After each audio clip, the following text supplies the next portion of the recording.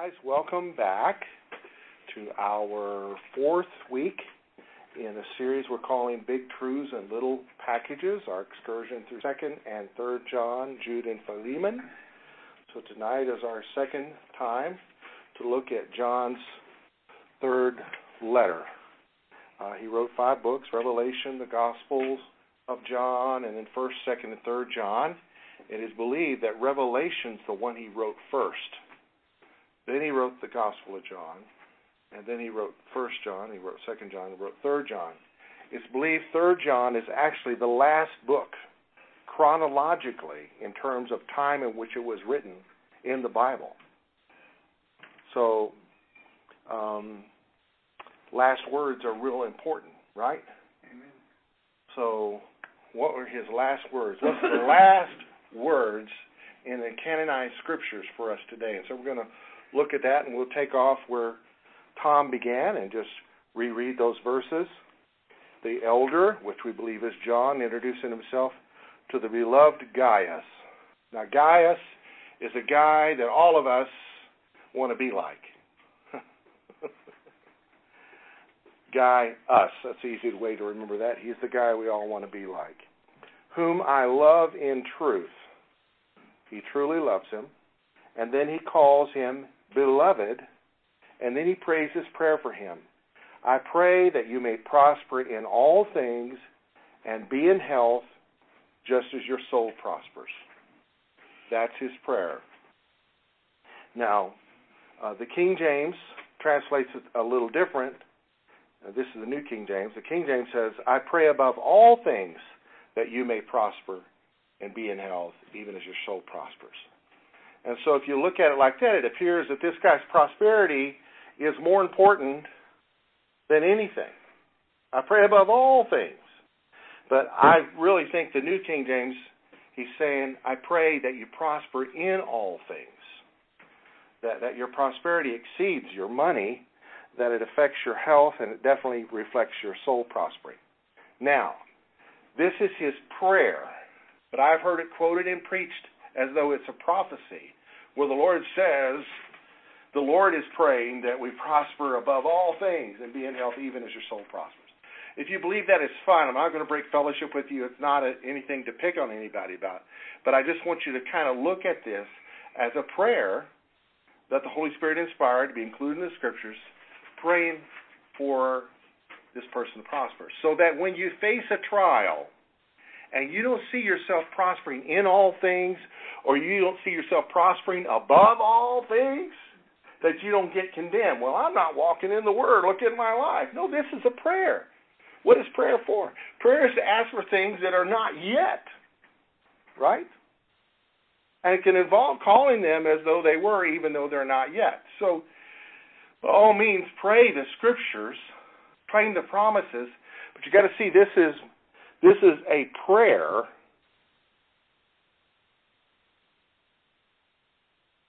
whereas John 3:16 is a promise. Did you see that? There's prayers and promises. We pray for promises to be fulfilled. We pray for prayers to be answered. So this is a prayer that we pray for. So it's a prayer to pray for someone else. Gaius is praying for this person's prosperity. So it is biblical to pray for someone's prosperity, someone's health, and by all means that they would prosper even as their soul prospers. Your soul can refer to the whole person. If a ship sank and 150 lives were lost, the newspaper might say 150 souls drowned in the sea. Because the word soul means life. But yet it can also refer to our mind, right? Yeah. The seat of our soul, mind, will, and emotions. But it can also refer to us as a whole. And yet, when we get saved, our soul, how many souls got saved last night at church? You know what I mean? It alludes to our spirit, because the soul is where the spirit connects to the body through the soul. The Holy Spirit connects to our spirit, and our spirit connects to our soul, and our soul connects to our body. And so, who's going to dominate? We can be in conflict. Our Our soul can want to read and watch a movie. Our spirit might want to pray, and our body might want to eat. And so I believe the prosperity of the soul involves letting our spirit be fed with the presence of God, the principles of God, and praying and drawing near to God. So that is more important than everything, that as our soul prospers, that everything else would line up with that. Verse 3, for I rejoiced greatly when brethren came and testified of the truth that is in you, just as you walk in the truth. Now, just like in our day, in his day, it's been, going on 50 years from the resurrection, around 90 A.D. when this was written. And so there's all kinds of theories being pushed by people that didn't know Jesus, people that weren't eyewitnesses of Jesus, people that were mixing in their pagan religions with their Christianity. We still have this going on today. And so he rejoiced that Gaius and the people associated with his ministry were holding on to the truth. So you could say Gaius' soul was prospering. Whereas if Gaius was dabbling in witchcraft, he could be a millionaire, but his soul wouldn't be prospering. See what I mean? So Gaius' soul was prospering because he was walking in truth. I rejoiced greatly when brethren came, so there's people that traveled, and testified of the truth that is in you, just as you walk in the truth. Now, our faith is tested when we don't have all the facts, right? But in our day and time, we had the benefit of cell phones and instant communication, so we can find out how somebody's doing. In his day and time, they'd have to wait weeks to hear back from somebody. You mail your letter, and who knows when it's going to come back. Maybe the guy got killed on the way. Maybe they never, maybe they're not serving the Lord. Maybe they followed the error of Balaam and got into, selling God's blessings or whatever they were doing.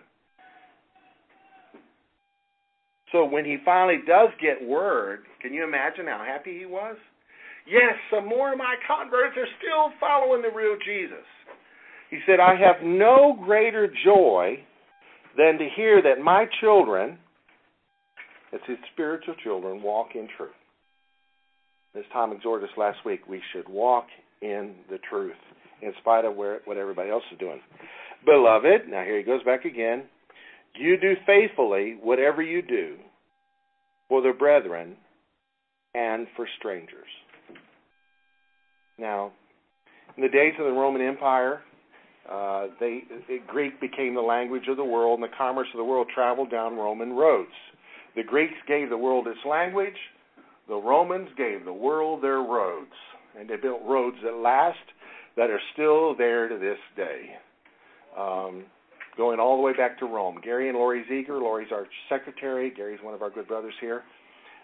They just got back from a trip that his job sent them on to Rome. And they walked on streets that were dated B.C. Yeah. So people are traveling all over the place, and so Christians that are on the road, where are they going to stay? In these Gentile countries, a lot of the hotels were not places for Christians to stay. There were strange noises at night. They were no-tell motels. Some of them were brothels. Some of them were, you don't stay the whole night. Just how many hours do you need this room for? So it was good not to stay in a hotel. So it was great when Christians would offer hospitality to other Christians. So this was part of the purpose of the letters of commendations that they would send to people. Here I have a letter from John, I'm legit. Kind of like occasionally when one of our members changes churches, it doesn't happen very often. It did a lot years ago, but we hear from that church, hey, so-and-so's going to church here. Could you send us a letter of recommendation? It's always my joy to do so. Anyway, so he's rejoicing not only that they're walking in truth, but that they're helping other people to walk in truth, so that when they're traveling, they do kind deeds for these brothers and for strangers. And some of these strangers were actually men that taught the word. some of these congregations would only have one set of scriptures, maybe a couple of the apostles' epistles, maybe one of the Gospels, and maybe one Old Testament, maybe one copy of the Torah, if they were lucky. So traveling ministers were real important because they traveled with books and helped other people to read and preached and taught the truth, and eyewitnesses of Jesus. And John was certainly one of those guys. And getting up in years, he was part of sending guys out doing that same thing to strengthen the church. We're blessed by the guest, at least I'm blessed by the guest ministers we have. It gives me a break, and I get fed too. And so this is happening in his day, and Gaius and his guys are faithful to take care of these brothers that are traveling through, these strangers that have a ministry of teaching. And so word has gotten back to John. He says, these people have borne witness of your love before the church. If you send them forward on their journey in a manner worthy of God, you will do well. In other words, send them on, but don't send them empty-handed. Because they went forth for his name's sake. These people that are traveling and ministering, they went forth for the name of the Lord's sake, taking nothing from the Gentiles. They're not asking the world for a dime, but they're dependent on the charity of the saints, the giving of the church to help support their ministry. Like missionaries. So thank you so much for supporting these guys, because they're not going to be receiving money from unbelievers. Does that make sense? Clear as mud? We therefore ought to receive such that we may become fellow workers for the truth. So in terms of mission, there's praying, and there's going, and there's sending. And we all have a part in world evangelization. It's on our shoulders. What are we doing? Are we part of sending? Yeah, go on. Or part of sending? Yeah, here, let me help you go on. Are we part of praying? Lord, I'm going to spend some time right now and pray for this missionary that you've laid on my heart. Are we laboring for the Lord to see the world reached with the gospel, as well as doing our own part in our own town? See what I mean? It's not just about Granbury or Us Four No More or Generations Church and what we got going on, but what does God have going on in the earth, and what is our part to do with it? So he encourages this brother who's walking in truth, who's helping the gospel spread by his care for other believers and strangers. And then he just makes a statement where he's including himself. We therefore ought to receive such that we may become fellow workers for the truth. So the truth is spread through hard work. Terry Snow's here tonight preaching to our kids, and if you've read his book, it's hard work establishing God's kingdom. We work with the Lord. He enables us to do things, but it's hard work. Sometimes it might cost your life. And so this is a verse that we need to apply to our lives as much as verse 2. Beware of just pulling out verse 2 and claiming it and ignoring the rest of the book. What's the purpose of our prosperity? It's to receive people that are in ministry and to send them out with in a manner worthy of God. Send them forward on their journey in a manner worthy of God so that we'll do well. And in so doing, we are fellow workers for the truth. Now he's going to speak about a guy that's not doing that. But before we get that, here's shifting. That's just been reviewing what we did last week. So we're going to shift gears. But anybody have any input or comments thus far?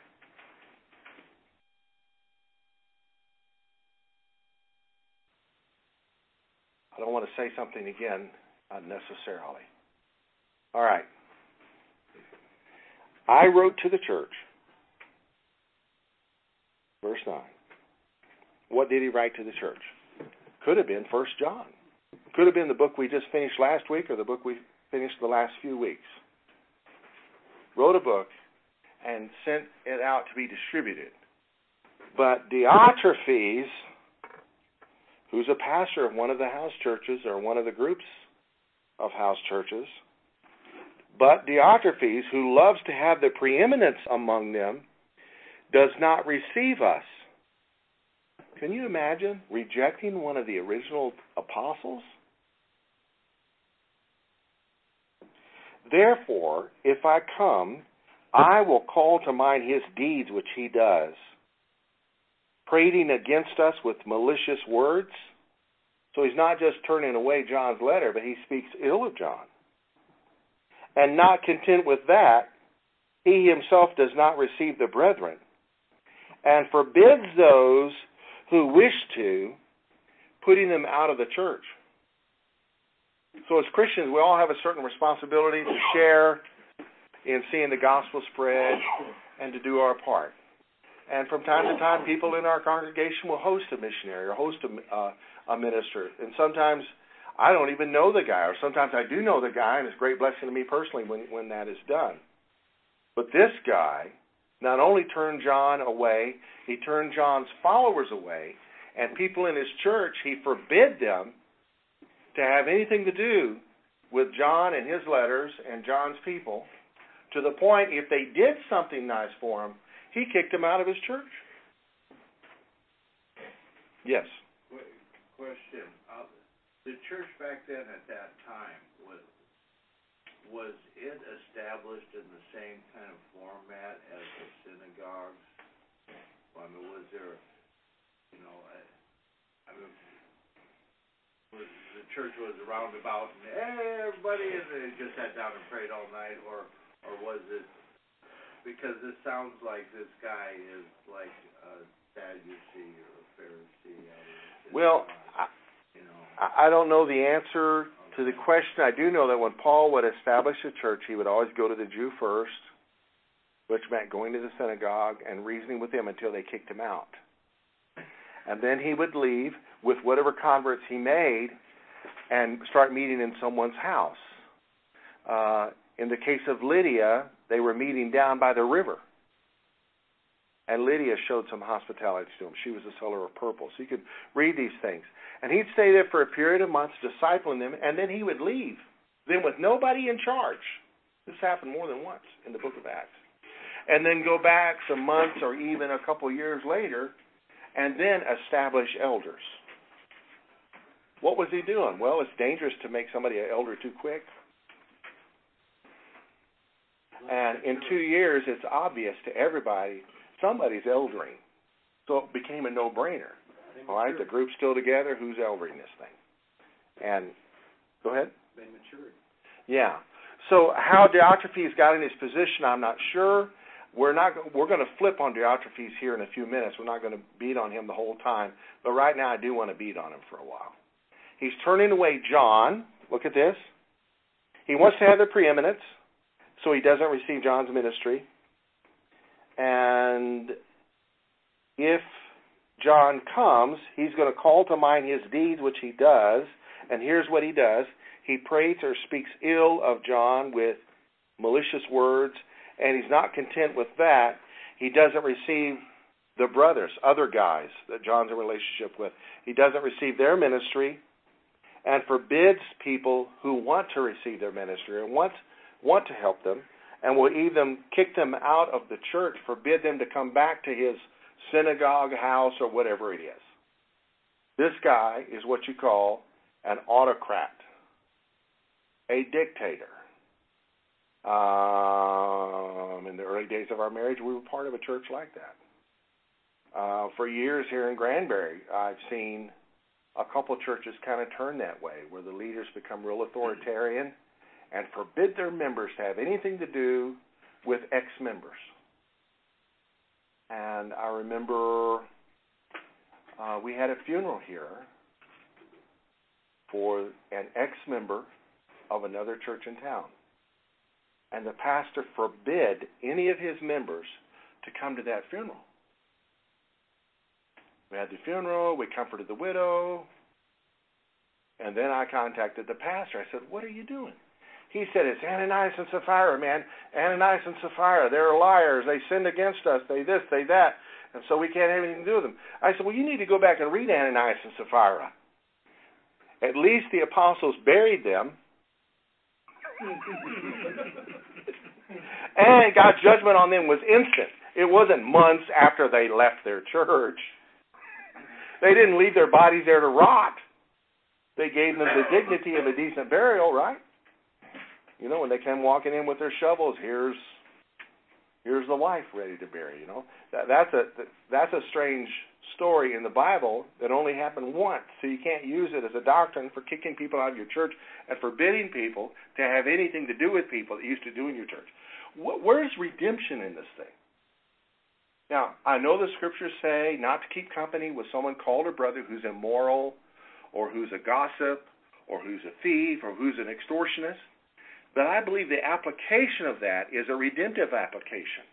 In other words, we don't have anything to do with those people in that we don't allow them to influence us. So we don't go on vacation with them or hang out with them. But man, if you see them, at least show the love of God. Because eventually, out there alone, they're going to get tired and weary and want fellowship. And if somebody shows them some love, they're going to come running back to Jesus. But if we're just shunning them and we've judged them, pronounced judgment on them, and that's the end of the world, well, the Bible said they should be as publican and tax collectors to us. Yes. And what are we supposed to do to publicans and tax collectors? Shoot them? Hate them? Picket them? Burn their house down? I mean, come on. There's got to be some wisdom in this thing. We approach the scriptures as a whole, and I think there's always a redemptive purpose in this thing. And that's when I'm going to look at Diotrephes from a different angle here in a few minutes. So this guy wants to have preeminence. He forbids people to have anything to do with John and his people and John's writings, basically, because John says, I wrote a letter to the church, but Diotrephes, who loves to have preeminence, did not receive us. So they didn't receive 1 John, if that's what the letter was. Could have been another letter. Could have been 2 John. I don't think so, because that was written to a woman. So anyway, so if I come, I'm going to deal with this guy. And then he says, verse 11, Beloved, do not imitate what is evil. Now, of course, this is a no-brainer. Sure, you don't want to do what Diotrephes does. But how many times do we react to something evil and realize we become just as evil? What did Jesus say? Render to no one evil for evil. Right? It's not an eye for an eye. It's Jesus died for all of our sins. So, beloved, do not imitate what is evil, but what is good. He who does good is of God, but he who does evil has not seen God. So this Diotrephes really doesn't have a true revelation of God. He thinks he's serving the Lord, but he's not really. In his desire for preeminence, he's serving himself.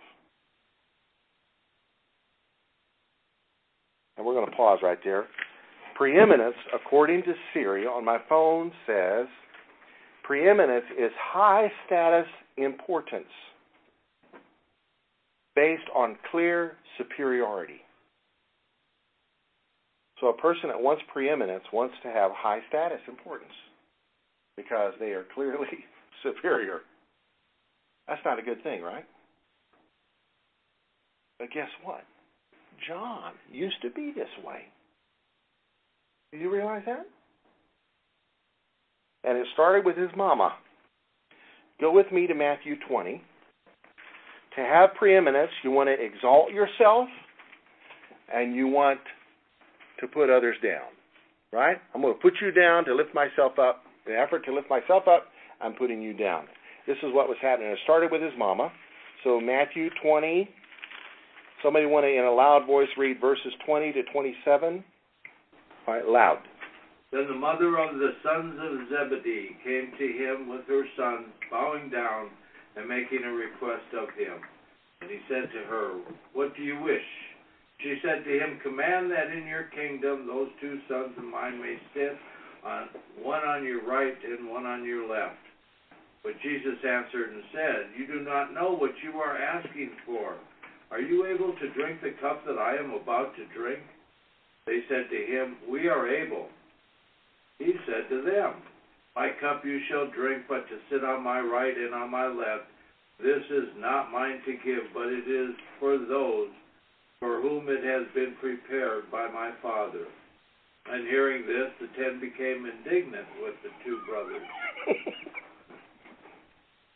But Jesus called them to himself and said, "You know that the rulers of the Gentiles lord it over them, and their great men exercise authority over them. It is not so among you, but whoever wishes to become great among you shall be your servant, and whoever wishes to be first among you shall be your slave. Just as the Son of Man did not come to be served, but to serve, and to give his life a ransom for many." And we know this is an issue in the work world, in the workplace. People climbing the ladder, stepping on others to get way up. But it's also present in the church. And it's also present in the so-called fivefold ministry. A minister may go to a minister's meeting and people start introducing themselves. Hey, I'm Bob. Hey, I'm Dan. Hey, I'm Bill. Hey, I'm William. Hey, I'm Ken Jones too, you know. And then there's always that one guy. I'm Dr. Brown. Or I'm the bishop. You know, just pulling rank like that. All right, go to Mark 10. If you think his mom's bad, look at what John did. Him and his brother, Mark 10. So we're zeroing in here from John, his brother, and his mother, and then we're going to move on to John and his brother, and then we're going to move on to John to see exactly what he was like. Mark chapter 10, verse 31 says, But many who are first will be last, and the last first. Now, John and his brother were there. They heard that. Did they pay attention to it? Not really. Look at verse 35. Can somebody read verse 35 through 44? And James and John, the sons of Zebedee, came up to him and said to him, Teacher, we want you to do for us whatever we ask of you. I love that line. And he said to them, What do you want me to do for you? And they said to him, Grant us to sit one at your right hand and one at your left in your glory. Jesus said unto them, You do not know what you are asking. Are you able to drink the cup that I drink, or to be baptized with the baptism with which I am baptized? And they said to him, We're able. And Jesus said to them, The cup that I drink you will drink, and with the baptism with which I am baptized you will be baptized. But to sit at my right hand or at my left is not mine to grant, but it is for those for whom it has been prepared. And when the 10 heard it, they began to be indignant at James and John. And Jesus called to them and said to them, You know that those who are considered rulers of the Gentiles lord it over them, and their great ones exercise authority over them. But it shall not be so among you. But whoever would be great among you must be your servant, and whoever would be first among you must be slave of all. For even the Son of Man came not to be served, but to serve and give his life for a ransom for many. Okay, so they're still exalting themselves. Which came first, this occasion, and then Mama came along politicking for them, or afterwards? I'm not sure. But this is self-exalting, right? Wanting the preeminence. Because they believe Christ came to bring a kingdom. Now, they all misunderstood. They thought it was a political kingdom that was going to free them from the Roman domination. So, that being the case, freedom from Roman domination wasn't enough for these boys. They wanted their own piece of the pie. They wanted to be the ambassadors for him, you know, kind of deal. All right, now, let's go to Luke chapter 9. The 9th chapter of Luke. It says, Then a dispute arose among them as to which of them would be greatest. Jesus, perceiving the thought of their heart, took a little child and set him by him, and said to them, Whoever receives this little child in my name receives me. Whoever receives me receives him who sent me. For he who is least among you, all will be great. All right? Guys, it's all about humility, okay? Now here we're going to see John's true colors.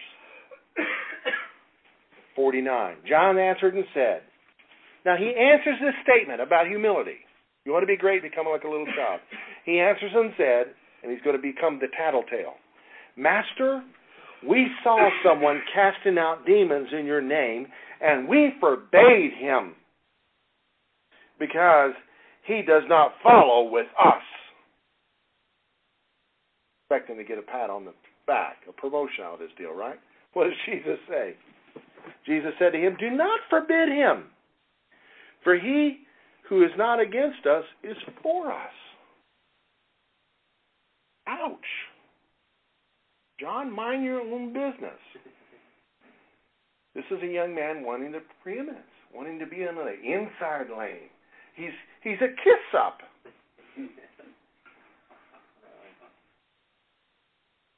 He didn't have the authority to tell him to stop.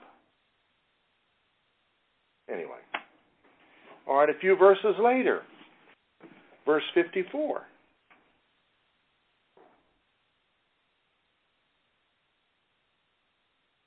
Well, let's just go ahead and continue reading. Verse 51. Now it came to pass, when the time had come for him to be received up, he steadfastly set his face to go to Jerusalem. So, it's about time for crucifixion. He sets his face to go to Jerusalem and sent messengers before his face. And as they went, they entered a village of the Samaritans to prepare for him. All right, to get a place for them to stay. But they did not receive him because his face was set for the journey to Jerusalem.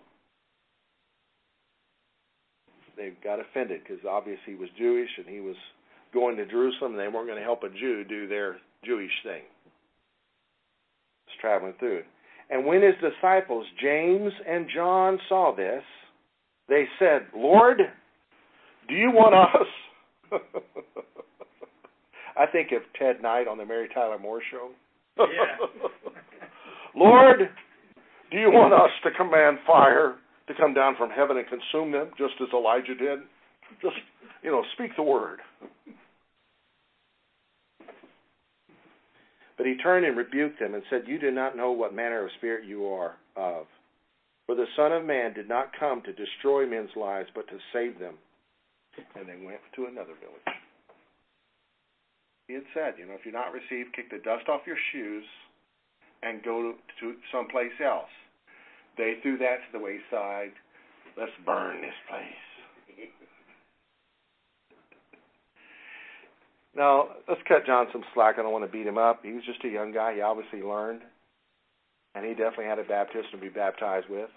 Got baptized in boiling oil, according to tradition. But the Lord's a great redeemer, right? So Diotrephes is going to get dealt with by the Lord in some way. And John's got a part to play in it. And sometimes when we see somebody off base, we may be the one the Lord uses to go and rebuke in love. And it may not work, but then again it might. But you may not get a chance to taste the fruit of it. More than once, the Lord has used me to help someone's life be changed, but I haven't got to taste the fruit of it because they're still kind of mad at me. But they got off their duff and got a job, or whatever it was they were doing, taking advantage of people in some way. Alrighty. Any comments? Afraid to say it. Afraid to say anything. Oh, no. Demetrius, just take heart. We've all fallen short of the glory of God, but God's a great redeemer. Maybe somebody put Diotrephes in authority and they shouldn't have. Paul said, don't lay hands on anyone suddenly. Which doesn't mean not to wrestle with somebody. It means to appoint someone with authority, ordaining them. Don't do it, because it's not good for them or anybody else. Yes?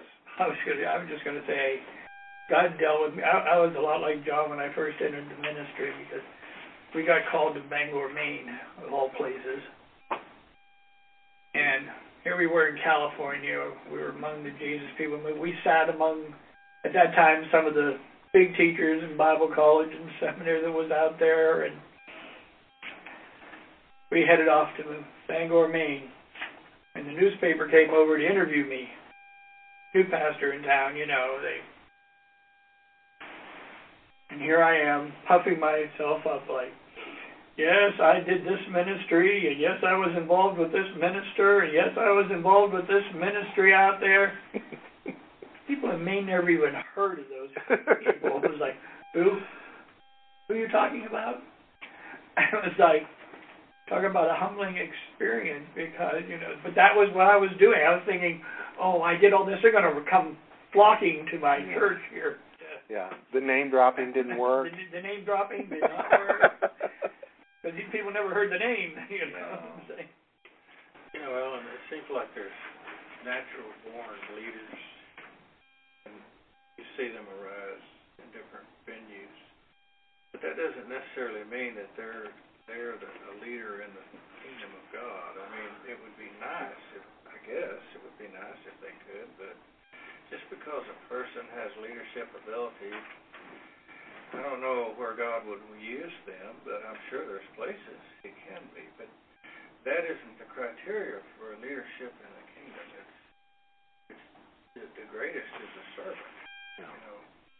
I don't know if you've ever heard of John Jimenez. He was the pastor of the Rock Church, Virginia Beach, and he was a wonderful guy. But when he started feeling like he was being puffed up, he would go clean the toilets. And he didn't tell everybody, but sometimes somebody went in there and found a sewing.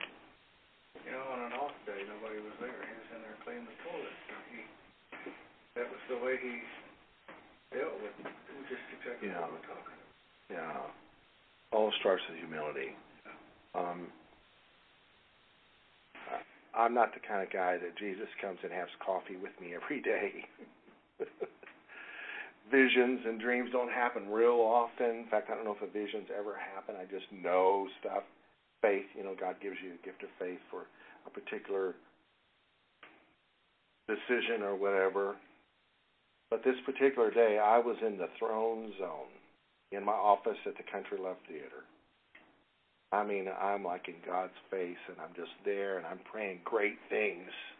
About that time, the knock on my door, so I paused, got up and opened the door, and there was our landlord, Bob Smith, the bail bondsman. He said these words, "The refrigerator you all left in the dumpster still has the compressor on it, and they're not going to come and get our trash till you remove the compressor from the refrigerator you threw in there." So I thought, what in the world? How did they know there was a fridge in there? I was young and dumb back then. I mean, I've been here 24 years. I didn't come here. I wasn't born yesterday, but I wasn't born 40 years, 70 years ago either. So I thought, how did they even know a refrigerator was in there? He said, take the compressor off and put it beside the dumpster, and then we'll come and empty it. So I had to get in the dumpster, turn the refrigerator over. It was a small one. I mean, you couldn't even see the compressor on it. It was on the bottom. I had to turn it over, getting garbage all over myself, took the compressor off, put it down beside the thing, and then clean myself up the best I can and go home and take a shower and change clothes. And then on my way back to the church, I said, Lord, what was all that about? And these words came to me and said, it's all about humility. Well, one day I was going to work many years ago, and we had a marvelous Wednesday night service, and I was still rejoicing in it, and I was singing, and I saw these lights in the back, and this policeman pulled me over, and I got a speed ticket, and I said, Lord, what's that all about?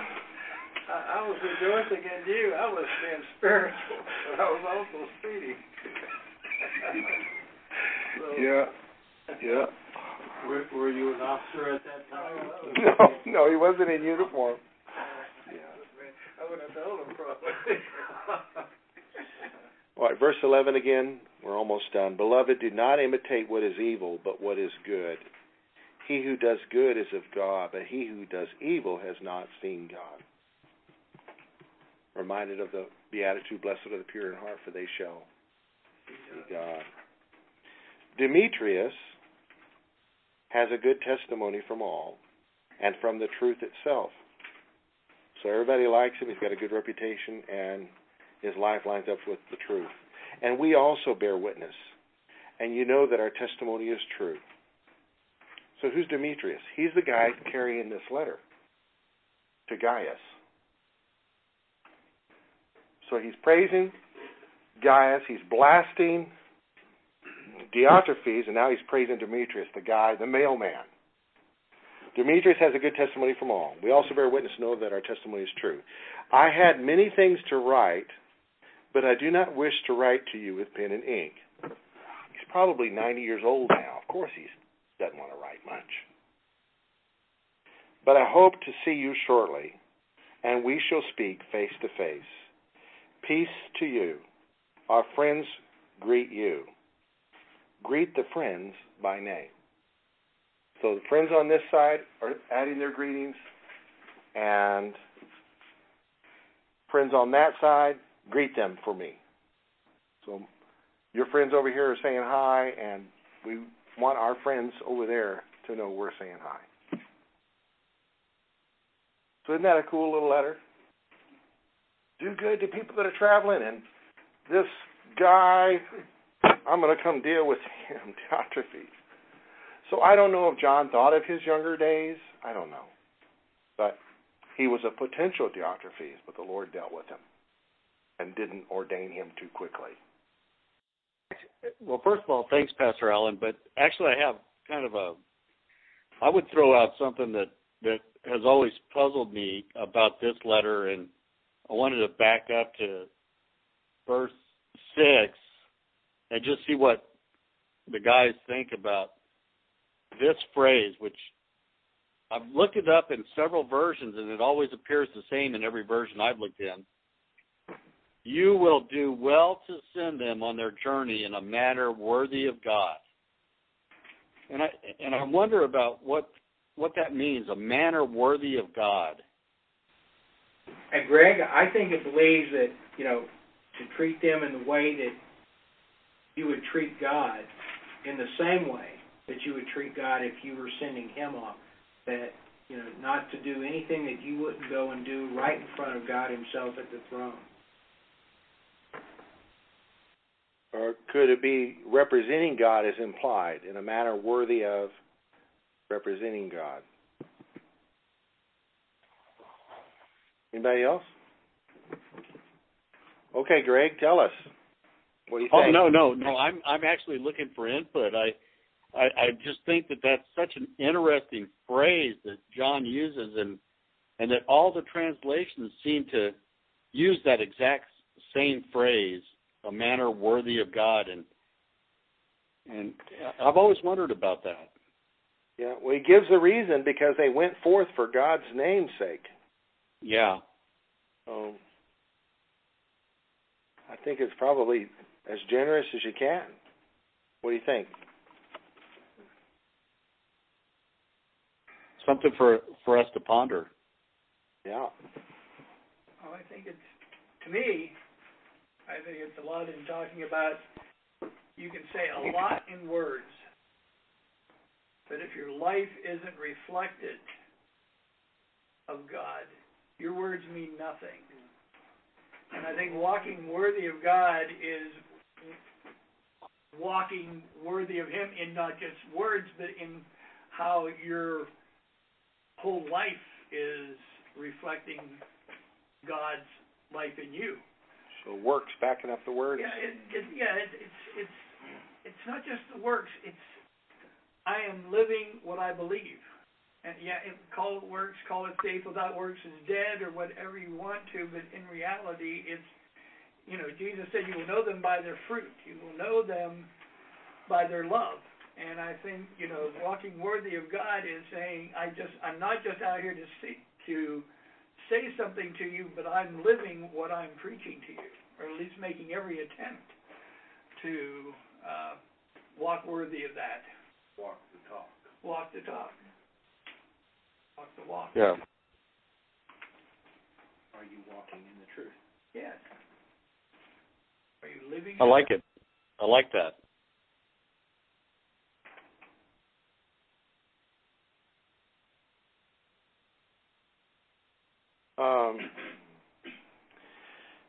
Can I read the really old King James Version? Verse 6, which have borne witness of thy charity before the church, whom if thou bring forward on their journey after a godly sort, thou shalt do well. A godly sort. How do you help them? The godly way of helping them. The godly sort. Yeah. Mm-hmm. Sort. Means appropriate as well as worthy. But appropriate for divinity, basically, because the word theos is there. Godly sort is appropriate for God. In a manner appropriate for God. Wow. It's probably always been like this since in the beginning of. So we send a missionary on their way with very little. What kind of witness can they be? There you go. Yeah. If we want them all to take vows of poverty and live in shacks, I mean, I'm getting on the prosperity bandwagon here. Is that worthy of the gospel? Obviously, there's some that have taken that truth to an extreme, both ways. Yeah. And nobody wants to serve the Lord that can't pay their bills. The Lord can't pay their bills. Who wants to serve the Lord? He's not taking care of you. And nobody wants to believe in a God that, has this guy asking widows and orphans for enough money to buy something extravagant. Back in the 70s, we were helping a little bit, and we took when we first were helping, they took us on a tour of World Vision, and I'll never forget what the one man said. And to me, it has to do with this. And he was saying he spent years in India, and he says, I can go over to India and I can preach on the street corners to the hungry, to the destitute, and they won't hear about Jesus. They will not comprehend. But if I go there and I give them something to eat and I clothe them and I help them up and I help them get medical care, they will know Jesus because they will have seen him working through me. And I think that's a man worthy of God. Yeah, walking worthy. What would Jesus do? I hate to use that term sometimes. It gets misused all the time. Yeah. WWJD, but in this case, it applies. I remember. This is the other extreme. The high prosperity extreme. We had a huge rally in our city park here. One of our parks, and it was beamed by satellite into prisons across the nation. And the guest speaker, not the host, the guest speaker for the event got up and talked about how God was going to give him a jumbo jet. Not a jet, a jumbo jet. Because Ernest Angley had one. How does that help a guy in prison survive even hearing that? That's a manner that's not worthy of God. But then the other extreme, God, keep our preacher humble and we'll keep him poor, that kind of deal. Yeah, I've been there. There's also a scripture, I'm not sure exactly where it is in the New Testament now, where Paul's talking to brothers and says, a brother or sister comes to you and they need food and they need clothes. You don't just greet them and shake their hand and send them on their way. Yeah, be blessed. Be blessed. Be warmed. Be filled. Yeah. Today we would say, I'll pray for you, brother. Right. Yeah. I'll be thinking about you and praying for you. You have the means to meet that need and you feel to do it? No, that's a blessing not worthy of God. Yeah. Or appropriate to represent God. That's good.